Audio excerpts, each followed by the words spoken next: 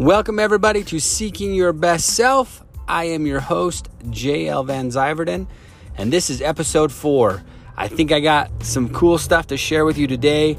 Now, as far as episode 3 goes, I tried to publish it. I thought I published it. Turns out I may not have published it, but it's in there, so hopefully maybe one day I can get it to go. But as for right now, I'm a little bit stuck, so you might just see as you look at the lineup of podcast, it jumped from episode 1, 2, and then 4. Or maybe I'll figure out how to get it published. But nonetheless, I committed to sharing a little thought every single day, and that is exactly what I'm going to do. Today's thought has got a little bit of bite to it, a little bit of fire to it. It's so simple yet so profound. And it is a question. What do you want? Again, I'm going to ask, what do you want? Many times you'll notice as you have conversations with people, they are so clear on what they don't want that they actually don't know what they do want. Now, the mind is a funny thing. The mind can't really negate between, or it can't factor in negation. So, if you say, I don't want to have, what's a good example? I don't want to fight with my wife, or I don't want to fight with my kids, or I don't want to be fat.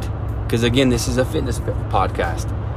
Right there, you're focused on all the things that you don't want.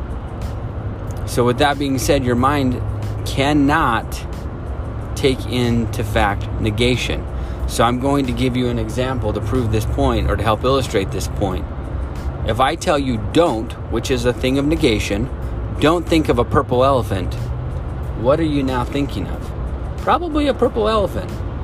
So don't think of a purple elephant. Oh, no, there's a purple elephant. So what do you want? Again, brings us back to where we're at. You've got to think about what you actually want.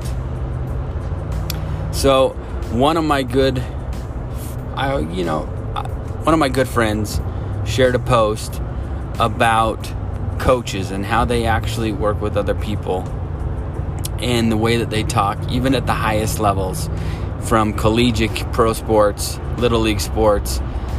All too often we hear people talk about what not to do. For example, one of my kids was playing middle linebacker in a game that was a playoff game, and the winner got to go on to the next round. And as he was playing linebacker, it was like 3rd and 4, and all he could think was, don't let him get a first down. Don't let him get a first down. And sure enough, they got a first down. Where after the game I said, hey dude, what were you thinking about when it was 3rd and however many it was? And he's like, I was just thinking, don't let him get a first down. And then they, again, ended up getting one. So we reframed it, and I said, well, dude, what if you thought of it this way? Maybe consider this idea. I'm going to stop him for a loss. I've got to stop him for a loss. I've got to stop him for a loss. And you give your mind just the slightest bit of different coordinates. You'll be amazed at the results you get. Because your mind, it's definitely a goal-striving mechanism. And if you give it coordinates, it's going to end up reaching them. It 100% will, even at a very unconscious and you're not even aware of it level. Because how many times have you been driving down the road or something happened, you're like, I knew that was going to happen. Your mind is going to go where you direct it to. So again, it doesn't take into thought or into consideration negation. So again, what do you want? If you want to have elite fitness, then focus on elite fitness. If you want to have a 6-pack, then focus on a 6-pack. If you want to have a loving, kind relationship in your family, focus on being loving and kind. Don't focus on all of the stuff that you don't want. See, even right there, don't focus on the stuff you don't want. Focus on what you want. And you'll be amazed, again, at how quickly the results will come. So here's a fun little exercise you can do. And I want you to sit down and see if you can actually do it. Because it'll be pretty surprising how challenging it is. Write down just 20 things. 20 things that you want.